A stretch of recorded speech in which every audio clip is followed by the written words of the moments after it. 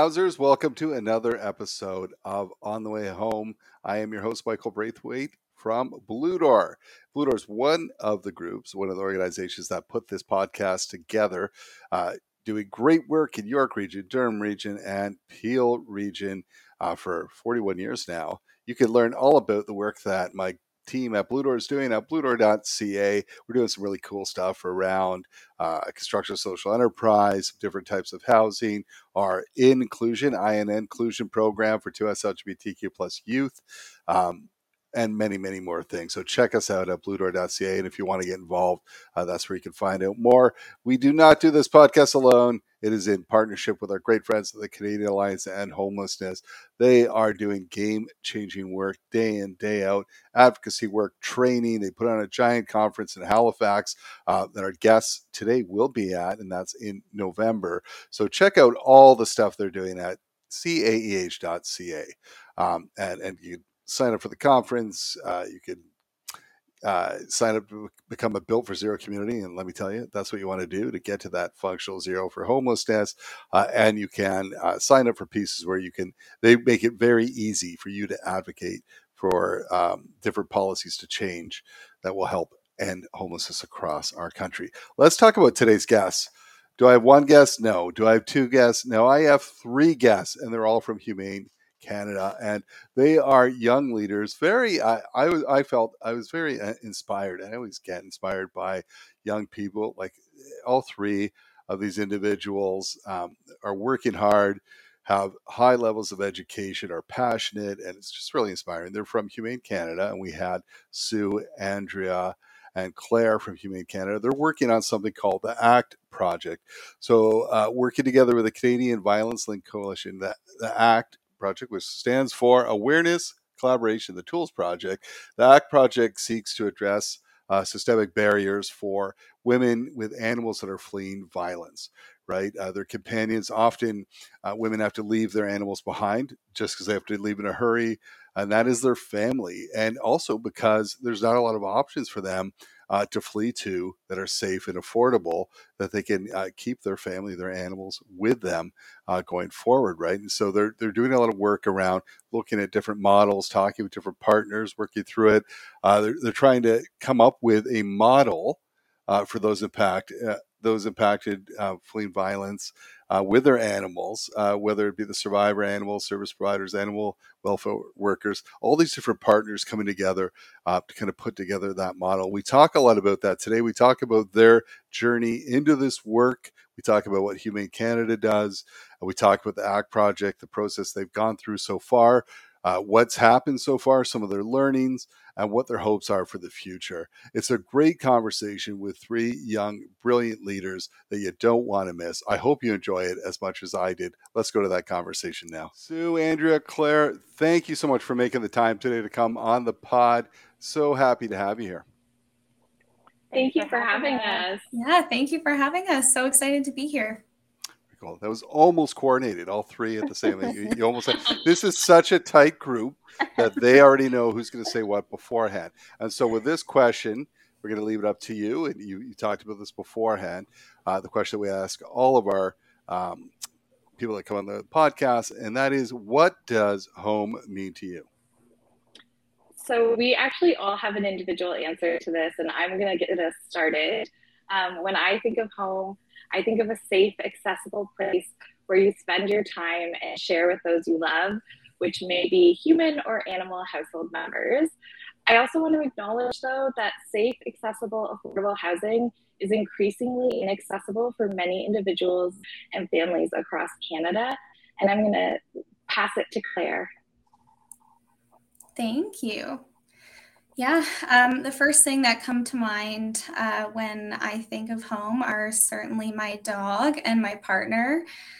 We live together in a few different places now, and I can definitely see how having my family with me makes it feel like my home really could be anywhere. But when I think more about it, I can really recognize that the feeling of home isn't necessarily connected to a specific person or a specific place or even a specific animal, but rather that feeling of safety and the ability to be with loved ones, human or animal, and the freedom to express my authentic self. And I'll pass it over to Andrea. Thanks, Claire. When I think of the word home, I think of a safe place, of joy, of the ability to express myself freely, to be vulnerable.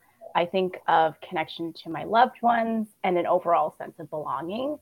And like Sue, I recognize that this isn't the case for many people. And having grown up, I wouldn't describe my home at that time as such, but it's a space now that I've had time and space to cultivate and nest in. Love that. And thank you for those answers. There is no right or wrong answer, but you always see the themes of safety, comfort, family. Mm-hmm. And in this case, we saw a bit of a theme of animals too. And we'll tell you why in a minute, why that's important. But before we get into that, we always like to learn a little bit about our guests. So we're asking each of you to just take us through the journey of how you got into this work. Sure, I can start off that question. So I feel that I'm on a lot of different journeys, but given my lived experience being a first-gen Asian American and Canadian, I saw the systemic barriers like systemic racism that my parents faced as newcomers. So this, along with a lot of other factors, instilled in me a drive to help and support communities. And so I worked with a variety of marginalized communities over 7 years as a social worker, and I saw this common recurrent theme of social injustice and systemic issues that all of these communities faced. So then I got my master's in social work with a goal of wanting to support and aid in the transformation of these systems. And that's actually when I became a practicum student with Humane Canada with the ACT Project. And now I'm fortunate enough to be a coordinator with the ACT Project, where I can engage in more of that systems level work. I will go next to answer that. So the journey that I have had working in the sector of gender-based violence and animal welfare began with my own lived experience of gender-based violence. I wish to continue to center other survivor voices in this space. As a survivor, I was fortunate to be able to access support services, and that helped me to safely leave a violent relationship and rebuild my life. I became really passionate about advocating for fellow survivors of gender-based violence and began to work in spaces to build gender-based violence programs and services that were trauma-informed and survivor-centered. And then from working in leadership in gender-based violence services, I came to Humane Canada to work as the coordinator of the ACT Project. And I'm now grateful for the opportunity to manage the ACT Project. I'm currently pursuing a master's in women and gender studies to continue to build on my knowledge and to better address systemic barriers for facing survivors. And I'll take it away after Sue. So I came to the ACT Project predominantly with a background in animal welfare, but really having a robust passion for the area that's the intersection between animal and human welfare. So I worked throughout pretty much my whole undergrad in Thunder Bay, Ontario at the local Humane Society, where I really got to see the profound impact that access to affordable veterinary care had on animals and their people. And this, combined with coordinating a free pet food delivery program as part of a COVID-19 relief effort, made me really passionate about providing services that could help to support people and their animals staying together through times of hardship. I actually started at Humane Canada part-time as the coordinator for the National Pet Food Bank. And then I was lucky enough to get brought on board with the ACT Project as a coordinator for that project as well. So I'm really grateful that my work has led me here and to be able to contribute to this really meaningful project. Awesome. Thank you all for sharing. And so glad, and you know what, it's really inspiring to see younger people like yourselves like killing it in education and taking that education and doing really impactful and important work. So thank you.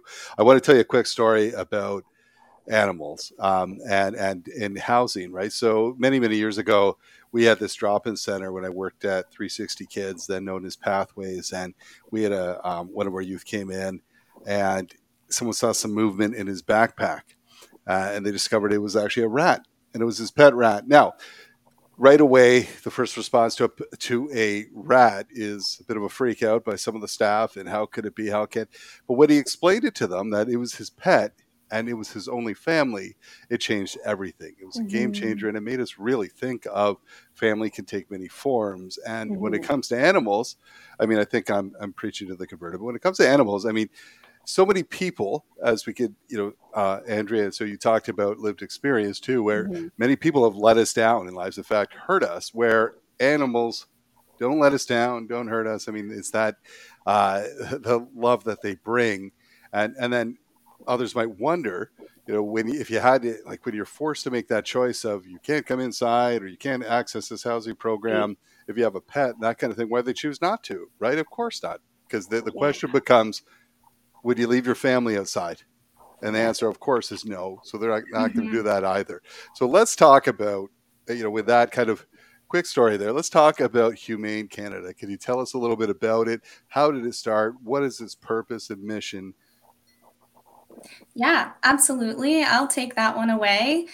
So Humane Canada is Canada's national federation of SPCAs and humane societies, which represents more than 50 humane societies and SPCAs across the country in every province and in 2 of our 3 Canadian territories. So the mission of Humane Canada is to end animal cruelty, improve animal protection, and promote the humane treatment of all animals. And because many of Humane Canada's members investigate and enforce the animal cruelty sections of the criminal code, we have a lot of frontline knowledge of the violence link, which is the relationship between violence against people and violence against animals. So within Humane Canada, we have the Criminal Justice System Reform Program, which works to raise awareness about the violence link and to support legislative and policy amendments that will create lasting change in Canada's animal welfare landscape. And we also have the Canadian Violence Link Coalition, which is our project, the ACT project, works with the Canadian Violence Link Coalition to address systemic barriers for women with animals experiencing gender-based violence. So our work gives us an understanding of gender-based violence really from an animal welfare perspective, and it intersects with access to housing as a basic right for both humans and animals alike. Very cool. Wow. Thank you for that. And you just mentioned the ACT project. Can you elaborate a little bit on the ACT project? Why was it created? How long has it been around? What are some of the activities? Yeah, I can explain I can begin by explaining like what the ACT project is overall. So we are a national project that seeks to address those systemic barriers within support services that for survivors with animals experiencing gender-based violence. So ACT stands for awareness, collaboration, and tools.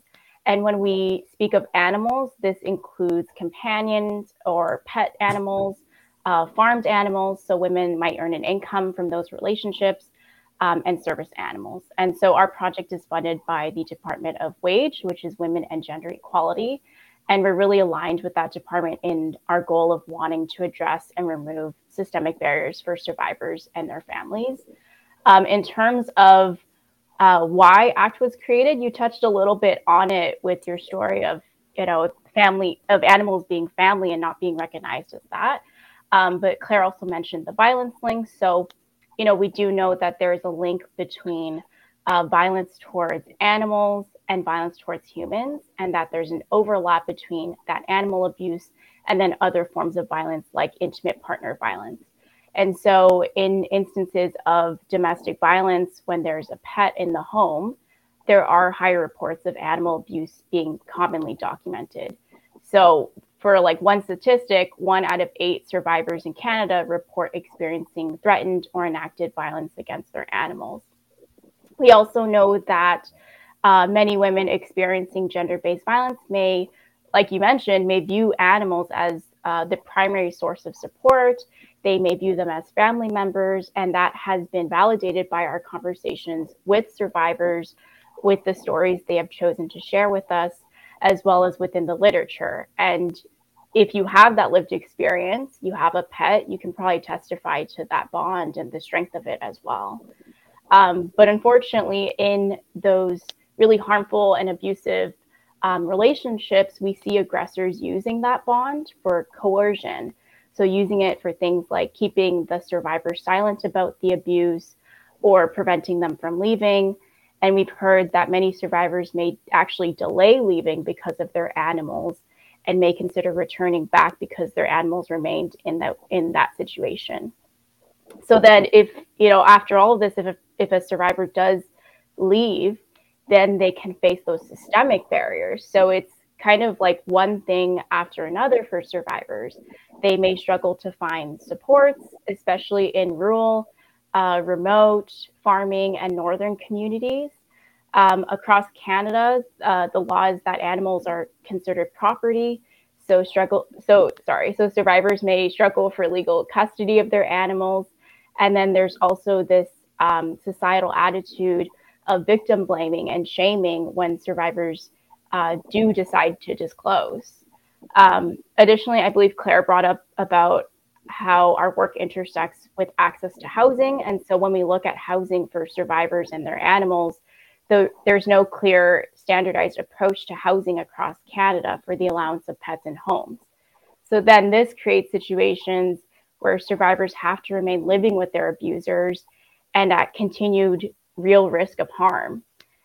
Further, there's a lack of funding for animal safekeeping programs, and these are programs that keep survivors and animals together after leaving violence. And then really, based on all of these barriers, and there's more that we can't touch on just given our time, this is the reality that survivors can face. So there's a real need to respond to this and advocate for better outcomes. And we're hoping that through the ACT project, we can address those various pieces. Amazing. And so what I want to know now is, you're doing this work. Can you walk me through the process of putting the project together? Who's all been involved? Absolutely. We have been incredibly lucky in this project to work with numerous partners in both human and animal services that have supported building the ACT to Keep Families Safe model, as well as the online learning center that we will be launching in October. So I want to start by saying the foundation of this project was built by Jasmine Ferreira, the previous manager of the project, and she is a current PhD candidate at York University. This work actually began with 12 stakeholder partners from both animal and human service organizations from municipal, provincial, and national perspectives. These stakeholders were organizations that were already working with Humane Canada regarding the link between gender-based violence and animal abuse. And I want to note here, though, there was one exception, and that exception was Women at the Center, which is a national survivor-led organization. We actually approached them to join the project because of the incredible work that they're doing, and we wanted to include and center survivor voices from the beginning of this project. So these stakeholders came together and worked with us to complete a social network analysis and create a systems map of all the systems that survivors of gender-based violence and their animals may interact with in their journey, as well as to highlight leaders and champions in this work. So we had a long list of leaders and champions, and we were limited by time and budget. I do want to note that. But we reached out to leaders and champions and asked them to join on to the project as partners, which we had 28 additional organizations become project partners from across Canada, and again, both animal and human services. With these 40 total partners, we completed a gap analysis to look for existing strengths with organizations that are already doing work with survivors and animals, as well as limitations for organizations that are wishing to work with survivors and animals, opportunities within communities to further this work that's already happening, as well as challenges within communities for where this work hasn't been able to get started. From that analysis, we were able to meet again with our 12 stakeholder partners, and together with them designed an adaptable collaborative response model, which is our ACT to Keep Families Safe model. We then shared this model for feedback to ensure it was meaningful and adaptable through community conversations with survivors, official language minority communities, Indigenous communities, and remote and rural communities. We then adapted and adjusted the model to be inclusive of this feedback. And then since those consultations, we have been building and putting into practice the building blocks of our model, including building educational modules, resources, and collecting case studies that will all be launched in our online learning center. We also began to host a community of practice to offer space for leaders and champions to learn together and to network. I just want to highlight our next community of practice will be in October. We have been focusing our energy towards advocacy, including putting together a submission for the Federal Housing Advocate to highlight the need for accessible, affordable, safe, animal-friendly housing, as we have heard from survivors and organizations across the country that there's a need to have housing for survivors to move forward to once they have utilized the services of an animal safekeeping program. And I do want to note, we have an extensive list of partners on our website, and I encourage folks to check this out to learn more about these incredible organizations that we've been able to work with. I am not going to list them though, as that would take up a significant amount of time, and there's a lot for us to discuss on this podcast. The Canadian Alliance to End Homelessness has a brand new collection of cozy home clothing. We've collaborated with My Home Mercantile, a stylish Canadian small business, and designer Meg Davis to bring you helping home apparel. By shopping, you are supporting a growing movement that is helping communities across the country prevent, reduce, and end homelessness. Visit myhomemercantile.com to order your new apparel and make a difference today. Construct, a social enterprise by Blue Door, provides high-quality residential and commercial construction and property services in the Greater Toronto Area. More than a business with a heart, Construct is a real solution to preventing and ending homelessness. Through its 8-week paid skills trades training program, complete with wraparound supports and on-the-job work experience, Construct lifts people out of poverty and into opportunity. To hire Construct for your next project or learn more about Construct's employment program, visit constructgta.ca. I'm Andrea Askowitz. And I'm Allison Langer. And we are the hosts of Writing Class Radio, a podcast, but we are so much more. We have writing classes. So if you are looking for live online classes where you can join a community, write to a prompt, get feedback, and get better, check out all our classes at writingclassradio.com. And listen to our podcast wherever you get your podcasts and at writingclassradio.com. Thank you so much. Yeah, there is a lot to discuss. And so all these stakeholders that you have, what have you been hearing from them? Any surprises as you've gone about this work? I can answer that. When I began supporting the ACT project as a student, my first day was a roundtable stakeholder consultation, and I was thrown right into it, and it was great. But I just remember being really pleasantly surprised with how supportive and eager the partners were to engage with us and within the project. And I'm coming from a background where I was on the front line and had to advocate every day, and that felt like an uphill battle. But entering this project, I felt like I was surrounded by people who had that same goal in mind, that we wanted to really center survivor voices. We wanted to center their animals as well. I think another thing we should acknowledge is that we're not starting all of this from scratch, that there are survivors, service providers, communities who have really paved the way for us to take on this project. And that's because of their adaptation to and their resistance against systemic barriers.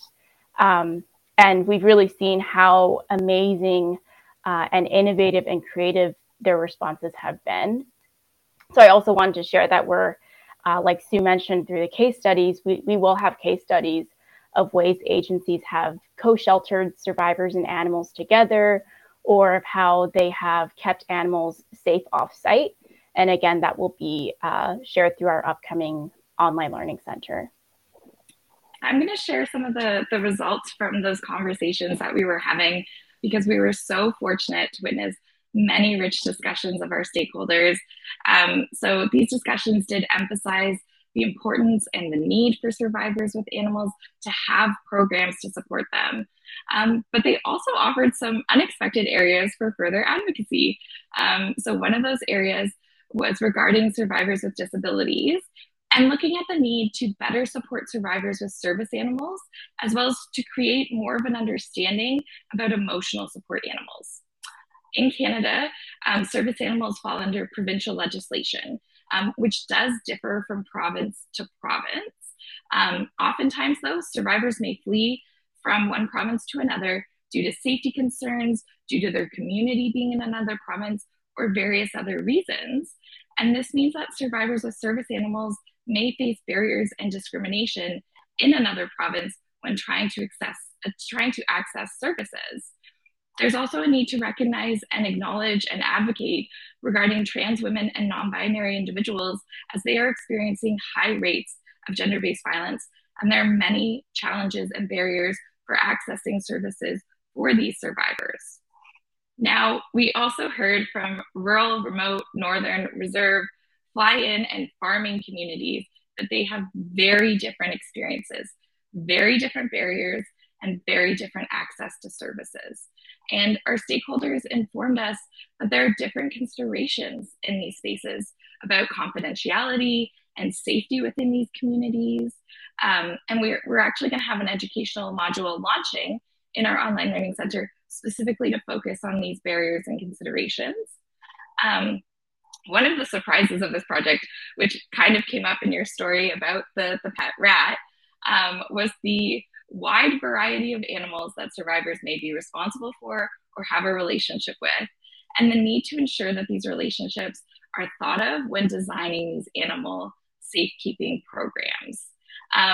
Additionally, animals, like Andrea mentioned, are legally considered property in Canada, and this can actually create a pretty big barrier for survivors who may not view their relationship with animals through that lens, or may not have access or the ability to safely access proof of ownership, which can create another barrier for accessing services. We also heard over and over again about the importance of building networks of collaboration. This work cannot be done alone, and there's a need for cross-sectoral support between animal and human services to share our knowledge, our expertise, our resources, to be able to best support survivors with animals. But we also heard the need to educate and raise awareness within communities so family members, friends, and community members can offer support to survivors and have a deeper understanding about gender-based violence.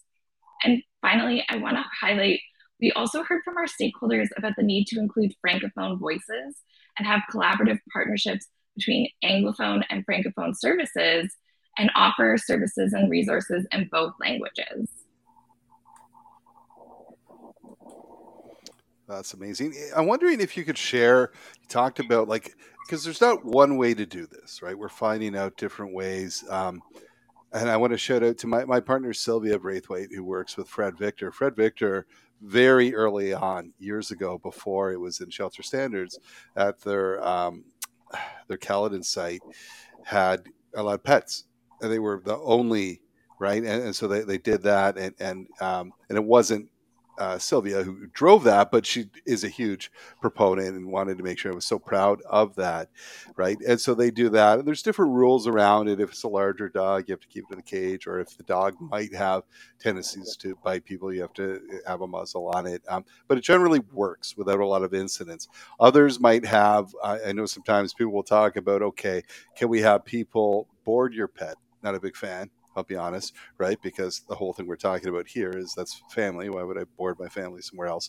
But to keep them safe, or work with, as you talked about, working with animal services too, right? That crossover.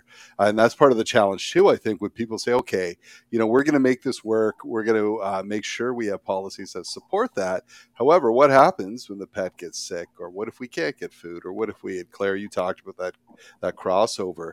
So I've asked a lot of questions in there, but what are some of the models that you've seen that have worked and worked well? So I'll take that one.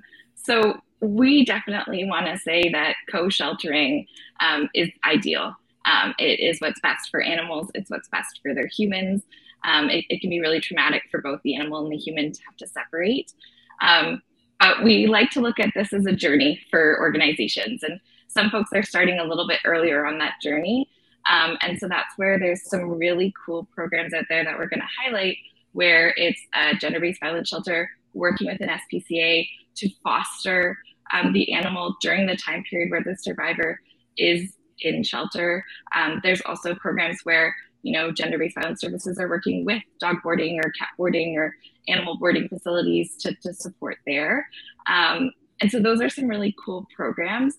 But I think one of the reasons we keep highlighting that this work can't be done alone and has to be done in collaboration is because even when we have co-sheltering, there's those things that come up of animals getting sick or needing food. And that's where there's such incredible expertise on the side of animal welfare, where they can offer that support and that help and sort of pooling together resources so that we can best support survivors and their animals.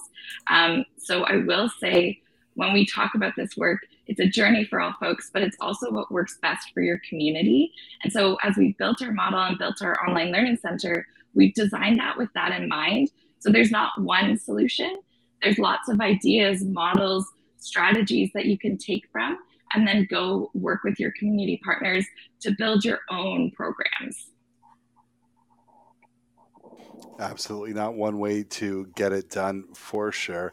You're doing incredible work. What is your hope moving forward? What's next? You've got this in action.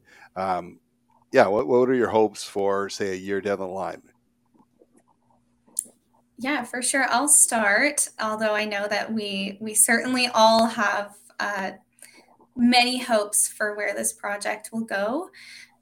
So we've heard from some of our stakeholders that because of the work of the ACT project, their organization has been able to, for the very first time, support a survivor alongside their animal in fleeing gender-based violence.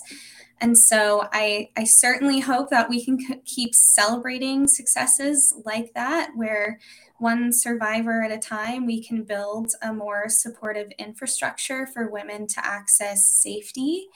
But beyond that, I really hope that the infrastructure that we're building can help to raise awareness about the violence link, and that it starts conversations and creates call to action for us to do better in reducing gender-based violence in the first place and in advocating for safe, accessible, and animal-friendly housing. I'll pass it over to Andrea. Thanks, Claire. I think a common theme that comes up when we work with survivors and their animals is resilience. Like we often hear stories of people being like, wow, that person is so resilient to get through that time. And their dog showed a lot of resilience. But I hope that for the future, there won't be a need for resilience, because it's exhausting to be resilient all the time. And I hope this isn't, in a year from now, but in the future, I hope that we can continue to work together and advocate for those structural and systemic transformative changes. And so that, being resilient isn't the only choice that survivors and animals have.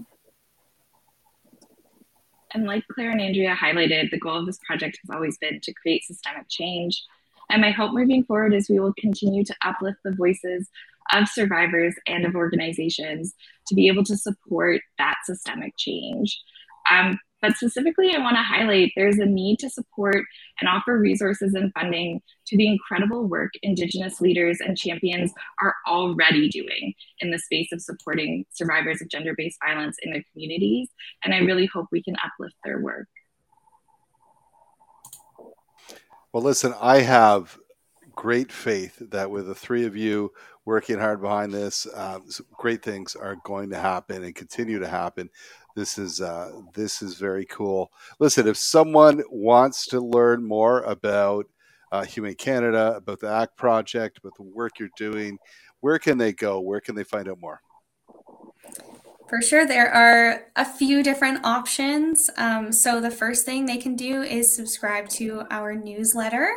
So the ACT newsletter is quarterly, and we send out updates about our project, and that includes notifications about resources and learning modules that we're launching. And it also highlights, like Sue mentioned, the amazing work that's being done by our project partners. And so you can subscribe to our newsletter at humanecanada.ca/act-project. And we've also mentioned our quarterly community of practice. So these are virtual meetings. And they're a space for professionals working with survivors and their animals to come together and learn about a particular topic and supporting survivors from guest speakers. And so there's a regional networking opportunity after the guest speakers give presentations, and you can discuss the specific barriers and successes of providing services in your area with others, or you can choose to join another area and learn from another place. And our next community of practice, like Sue mentioned, is in October. So it's October 19th. And the topic that we're focusing on is supporting Indigenous communities and survivors of gender-based violence. So if you want to attend, we would love to have you. We would ask that you'd reach out to our team via email so that we can send you a registration link. And I will get to the contact in a moment, because the last thing I want to share about is our online learning center. So our newsletter will also highlight the launch of the online learning center, which, like we mentioned, is happening in October. And this will feature really something for everyone. So it'll have our asynchronous learning modules, and that'll include courses that are geared towards the general public, animal service providers, and human social service providers. And it will also be where you can find our resources, including tools and templates, which can be used by organizations working with survivors and animals.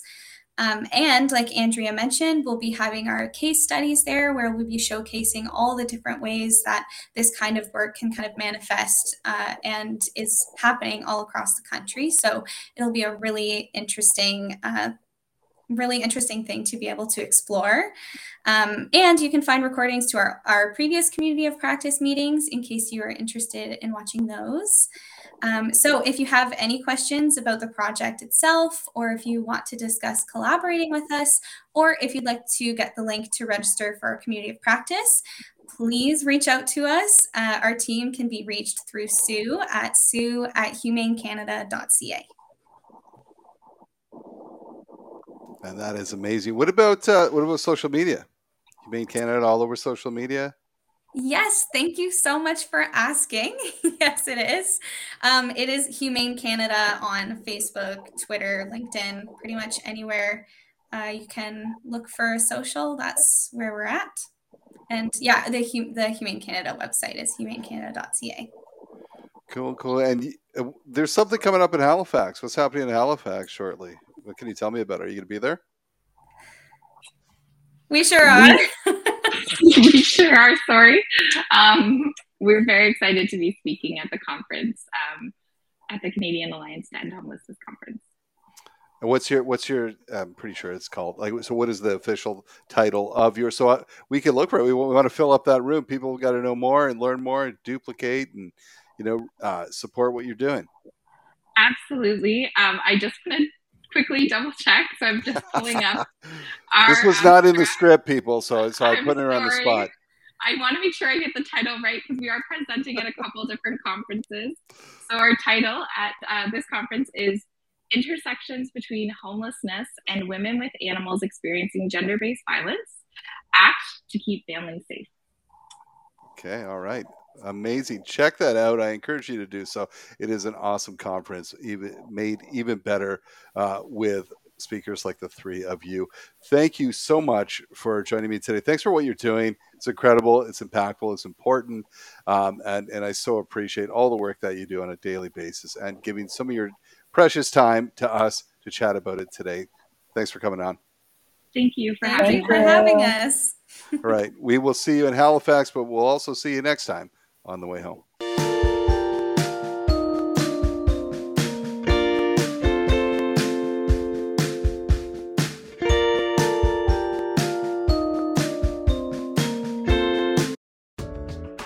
Hi, I'm Joel McLeod, co-host of the 905er podcast. The 905 is one of the most diverse and densely populated regions of Canada.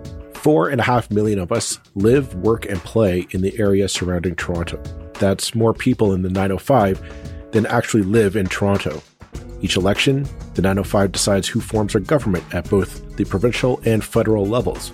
So why isn't more attention being focused on us here in the 905? We're looking to change that.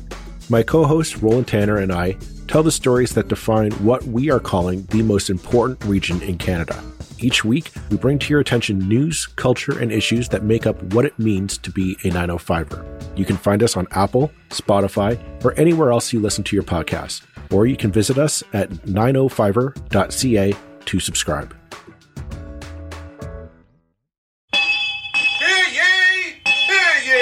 Produced by Crier Media and distributed by the Sound Off Media Company.